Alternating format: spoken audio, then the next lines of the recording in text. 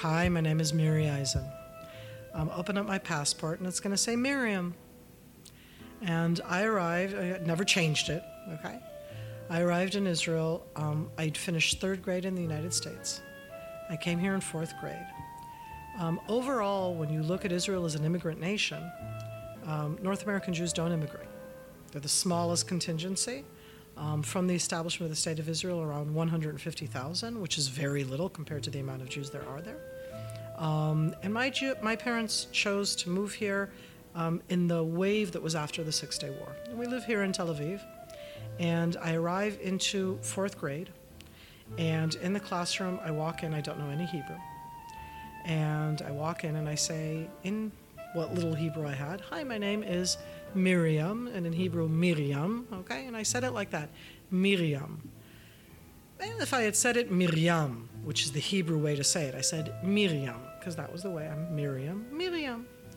And the teacher looked at me in fourth grade and said in Hebrew, now you are not in the exile anymore. Now you are in Israel. So your name is not Miriam, that's an exile name. Your name is Miri. You'll find in Israel in general that there are a lot of nicknames. I would say that every single person listening to us right now knows the nickname of the Israeli Prime Minister and might not even know his real name. You're listening to Is That Really? Stories and conversations about what it means to be Israeli. Really. I'm Grant. And I'm Andrew. And today on the podcast, Miri Eisen. Miri began her career in the IDF as part of the Israeli intelligence community. For over 20 years, she has served as the head of combat intelligence and the assistant to the director of military intelligence. After retiring from the military, Miri was appointed as the Israeli Prime Minister's international advisor and played an important role in the Annapolis Conference. Currently, Miri is one of Israel's main presenters that sheds light on regional geopolitics, security-related issues in the global media, and the different narratives within the Israeli-Palestinian conflict. Andrew, what are some things that our listeners should keep in mind? Grant and I do not endorse the opinions of anyone that we are interviewing. Each opinion is that of the speaker, but we encourage you to be open-minded.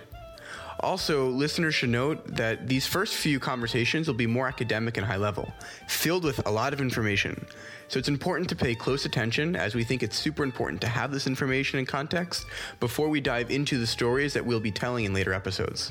So, without further ado, I'd like to present Miri Eisen, and thank you all for listening. We hope that you'll stay with us through this journey. We had a blast, and we hope you will too.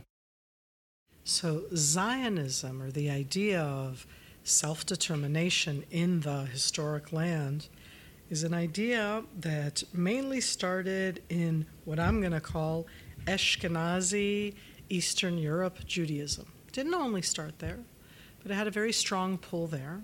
And sadly, in its own way, it came out of that very negative aspect of anti-Semitism. So Jews in Eastern Europe, and I'm talking big numbers, at the end of the 19th century had options that we look at in a different way today. Most of them tried to immigrate to North America. They're now in the United States and Canada. And that's why the two enormous, large millions of Jews in the world live in North America and in Israel. And the second place was to Palestine. When we're talking end of the 19th century, it's under the Ottoman Turks. When we're talking after World War I, it's under the British, the United Kingdom. And at the end of the British rule, the British looked around and said, we're not really sure what to do here. And such had arrived both to the United Nations and to the modern state of Israel. So why did I go off to that, and how does it bring me back in? Because Jews worldwide didn't always know how to handle this idea of a Jewish state. You know what? I'll take it a step further. Jews worldwide and Israelis still don't necessarily know how to handle this thing called Israel, the Jewish state. It's made up out of all kinds of Jews from all over the world. So that's Ashkenazi and Sephardic. Within the terms, there are additional ones. Is it Eastern European Ashkenazi? That's one way. There are other ways of looking at it, because certainly the Germanic is also Ashkenazi, and I would never call that Eastern European. When we say Sephardic, are we talking about Spain? Because Jews in Spain Even Jews in Holland were from the Sephardic background. Or are we talking about a term which we use in Israel, Mizrahi, which comes from the Hebrew Eastern? You would call it Oriental. Here we are in 2019. Boy, do we know how wrong that word is nowadays. So sometimes you'll watch old movie reels that'll show Oriental Jews. No, they're not from Asia, and I'm not sure that that term is something that should be used at all. They were the Jews who were coming from the Arabic speaking, from the Orient, but from the Middle Orient. So what established in 1948 was overwhelmingly by that Ashkenazi, and I'll even take it a step further, quite socialist Jews of Eastern Europe. Those were the bulk that came and established here the capabilities that made the possibility at all for a state to be established. Once the state was established, Jews start to pour in. Now, it again is not necessarily a happy story. It isn't the North American Jewish community who's immigrating to Israel. The Jews who are coming here are certainly the remnants after the Holocaust. That's one portion. That's actually a very small portion. How many were left? It's much more the systematic kicking out of what I called the Mizrahi Jews, or the Middle Eastern Jews, from all of the Middle Eastern countries, from the establishment of the State of Israel, the first in that sense as a group. And I'm talking about tens of thousands to hundreds of thousands. At the end, it's going to come together to millions of people. All of the Jews of Yemen, and then all of the Jews of Iraq, and then all of the Jews of Egypt, and then cut across systematically all of northern Africa, the Jews of Libya, the Jews of Tunis, the Jews of Algeria. The largest of all of those were the Jews of Morocco. And it didn't all happen 1948 overnight, but it happened systematically from 1948 and on. So in Israel, basic distinction within Judaism is where you came from. We actually came here from over 100 different countries. It's not just the countries. It's 100 different languages. It's 100 different subcultures within their Judaism, overwhelmingly Sephardic or Ashkenazi. But I want to give you two groups who are neither Sephardic nor Ashkenazi, and they're heard of more. One is the Yemenite Jews, who have their own version of prayer for Judaism, who were a very homogeneous group of Jews in Yemen who lived there, literally from our point of view, for the last 2,500 years, and they were all kicked out en bulk in 1948, and they live in Israel. There are very few Yemenite Jews anywhere else in the world. What do you call the Ethiopian Jews, who pray in Amharic? Again, it's the different languages around. Everybody prays in Hebrew, but their language is also in Amharic, who developed their own beautiful Jewish tradition, who lived in Ethiopia until, because of everything that went on in Ethiopia, they were systematically brought to Israel after the state was established in the 1980s and 1990s, and what that is inside Israel now. So there's just 4 different groups. In Israel, for Jews, we have mixed marriages between Jews and non-Jews. It certainly exists. Inside the Jewish community, at 75% of the population, we joke that a mixed marriage is somebody who comes from a Romanian background marrying somebody who comes from an Iraqi background, somebody who comes from a Yemenite background coming from somebody who comes from a German background. It's different food. It's a different subculture. I think the best part of it is the way it comes out in food in Israel. Our food is stupendous. And in its own way, it's because it really is fusion of so many different cultures. All of it connected, because at the end, that Jewish background, that Jewish heritage is the same for all. We all read the same Seder book. We all read the same books of the Bible. The basic prayer, even for the Yemenites, the Ethiopians, and other groups that are kind of subgroups, all pray the same. And then it makes it worse. Inside Israel, 80% of the Jews are totally secular. They're non-practicing Jews. Synagogue that they're not going to is actually not a progressive one. It's a very orthodox one, quite strict, but that's where they choose not to go to. So what we get here inside is an immigrant country, very similar to North American countries, to the United States or to Canada, made up out of lots and lots of diverse subcultures that have something that ties them together. But everybody brings in also their new aspect to the table. So we're way more diverse than most people think. We're very different from the North American Jewish community. Similar in numbers, we're a bit more, but not by much. We're probably 6 and a bit million Jews, and there are 5 and a bit million Jews in North America. but overwhelmingly North America, is Ashkenazi Jews who immigrated from Eastern Europe. And in Israel, it's probably 60-40 Mizrahi, or what I call that Middle Eastern Sephardic and Yemenite and Ethiopian Jews, and around 40% Jews that came, again, I wouldn't call them the East European Ashkenazis, but from that Ashkenazi background. That's a lot. And that's not even mentioning the million-plus Russian Jews that came. So the million-plus Russian Jews came after 70 years of communism. Communism outlawed religion in general. The religion was communism and not other religions. So it both outlawed the Orthodox Russian Church, but it also outlawed Judaism. To make it worse also, the Soviets, in that sense, in that Soviet version of communism, not only outlawed religion and Judaism, but from the mid-60s, and especially after the 1967 Six-Day War, in which Soviet weaponry and Soviet knowledge lost, and not just the Syrians, the Jordanians, and the Egyptians, the Soviets turned Zionism into an incredibly horrific, negative propaganda machine that was like the worst thing that you could say. And that we're seeing in different versions today coming out all over the place. This is super interesting, Grant. I'm wondering, is there a common idea of what Israeli identity is, given the diversity of different waves of immigration throughout time? I think I could answer that, but it's best to go back to Mary. Yeah, I think that we're all multiple identities. And one of them is an Israeli one. Because the Israeli one is going to be the convergence point. It's going to be the language, because the Israeli language is Hebrew. So I'm Israeli, and I'm absolutely Hebrew speaking, and you can hear that I have a nice North American accent in my English. You're from California. I was born. My parents moved here 48 years ago. My husband, born, he's through and through Israeli. And just think of our two families as they combine. My family are those Eastern European Jews the smart ones who went to North America because that's where the streets were paved with gold. And my husband's grandparents, his great-grandparents and my great-grandparents, his great-grandparents are those crazy brother and sister who at the beginning of the 20th century, who would have thought of it, came to that place called Palestine.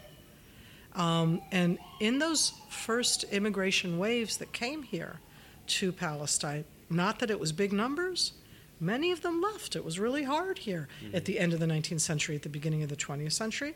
And I'll even add, it still is harder to live here than it is in other OECD developed countries.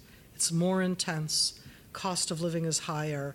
Things happen here very nearby all the time. It's a tenser kind of thing. We run at our own pace. We're very fast-paced. It's not laid back. You don't come to Israel to be laid back, usually, even though we have great beaches. But if I go back to those personal kind of stories, I think that we're absolutely seeing the convergence in schools, because schools are an equalizer.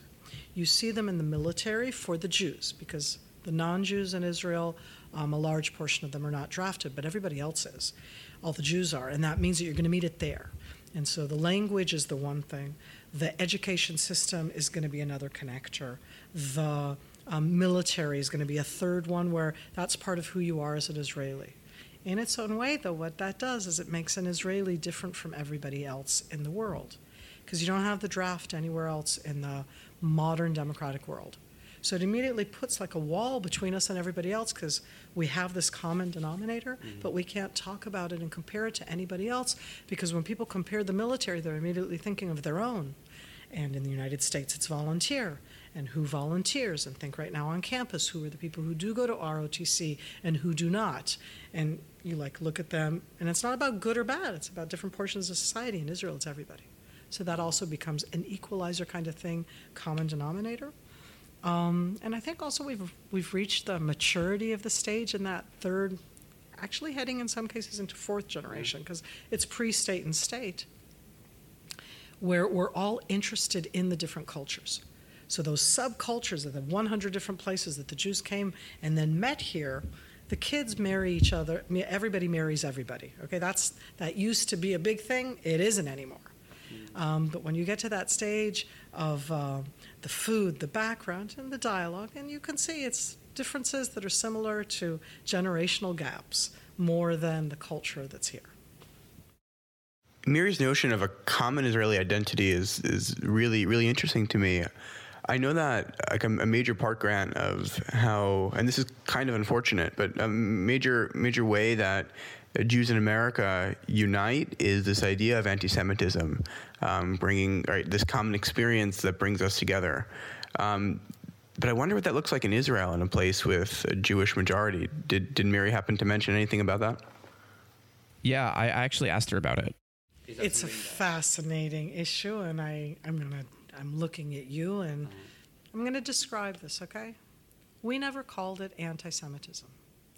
When I meet people nowadays who come to me and say, oh my God, I go to Germany and I can't wear a kippah, which is horrific, by the way. That's the head covering that Jews wear. Or then they say, actually, in the United States I'm wearing, and I'm like, in the United States you can't wear a Jewish head covering?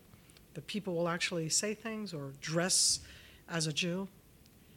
Israelis, for the last 70 years, certainly for the last 50 years, before they leave, they know you never wear a kippah outside, but we never called that anti-Semitism. We call that terrorism and being safe. Because we knew, in our sense, that we're a target. Horrific terrorism against Israeli targets from the mid-1960s and onward. PLO, in its terror stage, was established in 1964, hijacking planes, attacking anything with Jewish symbols, not Israeli symbols. Most people don't understand the nuance and the difference in that. But as Israelis, it was you're flying El Al because you feel safer, but El Al is also the target because it's the Israeli airline. But you never wear clothes that have anything in Hebrew on them. You would never wear a Star of David. It's like things that Israelis know. But we never called it anti-Semitism. Nowadays, in the complex world of anti-Israel, anti-Zionist, anti-Semitism, 3 different terms, that we could sit and have a discussion, a nuanced discussion, about the distinctions between those terms. But most people don't have nuanced discussions on most things, so that those terms all coalesce together. And if you're pro-Israel, that means that you're all the different aspects of how that ties in together. So sadly, we've kind of learned that it's a kind of anti-Semitism. For example, the fact that Jews should not be allowed self-determination. That doesn't mean that other people shouldn't also have self-determination, that Arab Palestinians should not have Palestine. But the Jews should not have self-determination. Why only Jews? Everybody else can have self-determination. So that's a different aspect that we're seeing today at the end. There's an aspect of anti-Semitism to that we would never have connected that before. So it's interesting how different it is from the outside in. There's lots of hatred of Jews, but inside Israel, in that Jew against Jew, it's called population and societies, okay? There's these kind of Jews and those kind of Jews, but we would never think of terming that as anti-Semitism. Right. This is super fascinating, Grant, that anti-Semitism, which is unfortunately part of many Jews' experience around the world, is seen so drastically differently between the American Jews and Israeli Jews. And it makes me think of what are the limitations of our language, the words that we use to describe experiences that we imagine that we have in common, but we clearly don't. Well, the first limitation that I would say is that there is no neutral language to talk about Israel. The term that you use already puts you into some kind of political outlet, and I don't want to be about a political outlook. When it comes to the Israeli-Palestinian conflict specifically, which is the main way that people look at Israel through, the terminology that you use isn't neutral. Do I say West Bank? That puts me in a political camp. Do I say Judea and Samaria? That puts me in a different political camp. Do I say occupied territories? Those are just 3 different terms for the exact same area. Let me give you some more. the Palestinian Authority, areas A, B, and C. I'm still talking about the West Bank / Judea and Samaria / occupied territories, but the term that I use already puts me, at least when I'm talking about this, somebody thinks that I have a political affiliation. And that is an enormous gap in not having neutral language. Second aspect I would put into there is that we're not always using the terminology. I'll say this otherwise. Second aspect to me is that when we use the terms, we don't always understand how they're heard by the listener.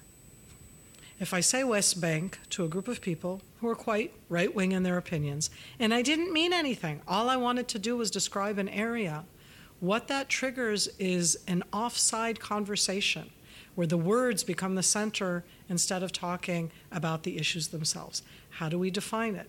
For most Israelis, the term Palestine is not used. We use Palestinian. But we in Israel feel that what's happened over the last 50 years is that those who use the word Palestine, it's instead of Israel. I think that what we're not realizing is the flip side of that. When we say Israel, we just mean Israel. But what most people are hearing is Israel in the context of the Israeli-Palestinian conflict. So we don't understand the meaning of the words that we're using at all. Wow, that was super powerful, Grant, that we don't know the implications of the words that we use at all. And that rings really true to me. And I could think of some experiences in my life where I intended to mean something, but the implications and the impact were so different from my intent. I wonder if Miri left you with any stories to help understand what that might look like in the context of Israel. Absolutely. Towards the end of our interview, I asked Miri about what were some defining moments in her life, and she told me the following story. I was very unique in my entire military career. All of the positions I did had never been done before by women, every single one of them without exception. And there were very few women who were drafted into military intelligence, and I was drafted in. There were even less out of those who got to go to officer's course, and I was sent to officer's course. So that every single position that I went to as an officer, as I went up in the ranks, there'd never been women. And I think that to me, one of the most significant aspects for me as an Israeli and as an officer and as a mother and as a woman was arriving at that understanding that you can't do everything. And it has nothing to do with being Israeli, but it actually is also, we're a country, we do everything. It's like you become these kind of people. We do way more than most people. That's one of the reasons that we're kind of successful on things, but it's because we go at a really fast pace. And when I was pregnant with child number 1, who is your age, who's 20, and there was this question, okay, what are you going to do with a child? And I was like, same old, same old. And I think that it was at that stage of realization from child number 1 to child number 2 that you can look at the world in a new way. And I think from that stage, I also started to look at Israel in new ways. I don't have to stay with where I was. I had an aim, and that's where I'm going. And that's when I think, if I heard Yossi Klein HaLevi talk about his 1989 moment and what that did in his interfaith aspect, for me that was the stage where I was like, wait, if I can look at different ways at my own life, then let me start looking at the multiple narratives, at the different ways that people look at us. Maybe there isn't a right way and a wrong way. Maybe there are lots of right ways. What a thought, especially to people under the age of 25, okay? And I think of that as a very important moment. To me, it happened with parenthood and balancing career and life, but the way that it came out was in the way that I look, talk, and address Israel, the Israeli-Palestinian conflict, the Israeli-Arab conflict, peoplehood on the one hand, together with my being in my background. I look at a very realpolitik security viewpoint, but I see people.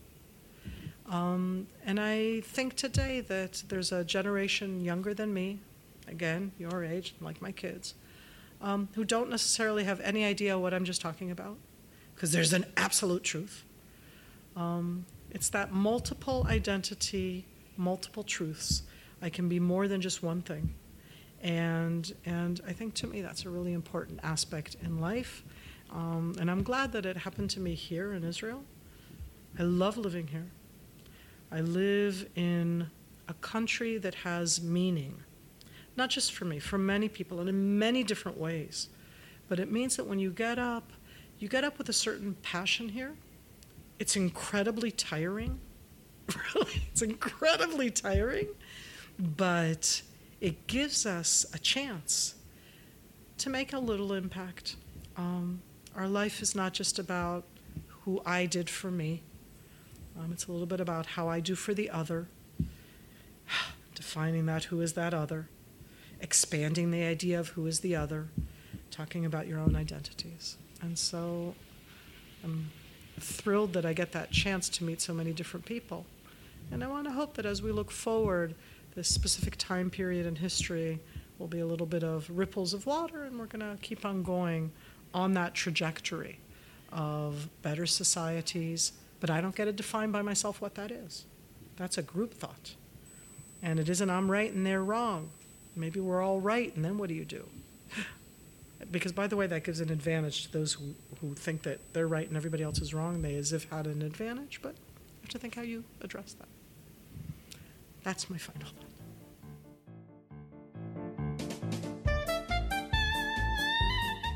You've been listening to Is That Really? I don't know about you, Andrew, but I think that was our best episode yet. Grant, I couldn't agree more. I want to give a special thanks to our sponsors, the Duke Center for Jewish Studies and the Sanford School of Public Policy at Duke University, for helping make our podcast Is That Really possible, and to you for listening and hanging out with us. If you've been enjoying the podcast, or just want to make our mothers happy, please subscribe, rate, and review us on Apple Podcasts. Check out our website, www.isthatreally.com, and tell your friends. We hope that you'll join us for the next episode. Thanks for listening. And now for a final question. If you were a vegetable, what would you be, and why? I've never been asked that question before. I've never been asked that question before. I'm thinking about it for a moment because I'm going through vegetables. My comfortable me says a potato because they're comfortable. They're kind of comfort food, but I'm not a potato. I'm a butternut squash. I have a lot of color. Bright. I like that sense. It's a hard outside. It's not soft inside, but when you cook it, it's just so sweet and good. Butternut squash, because it's seasonal, so it comes and goes.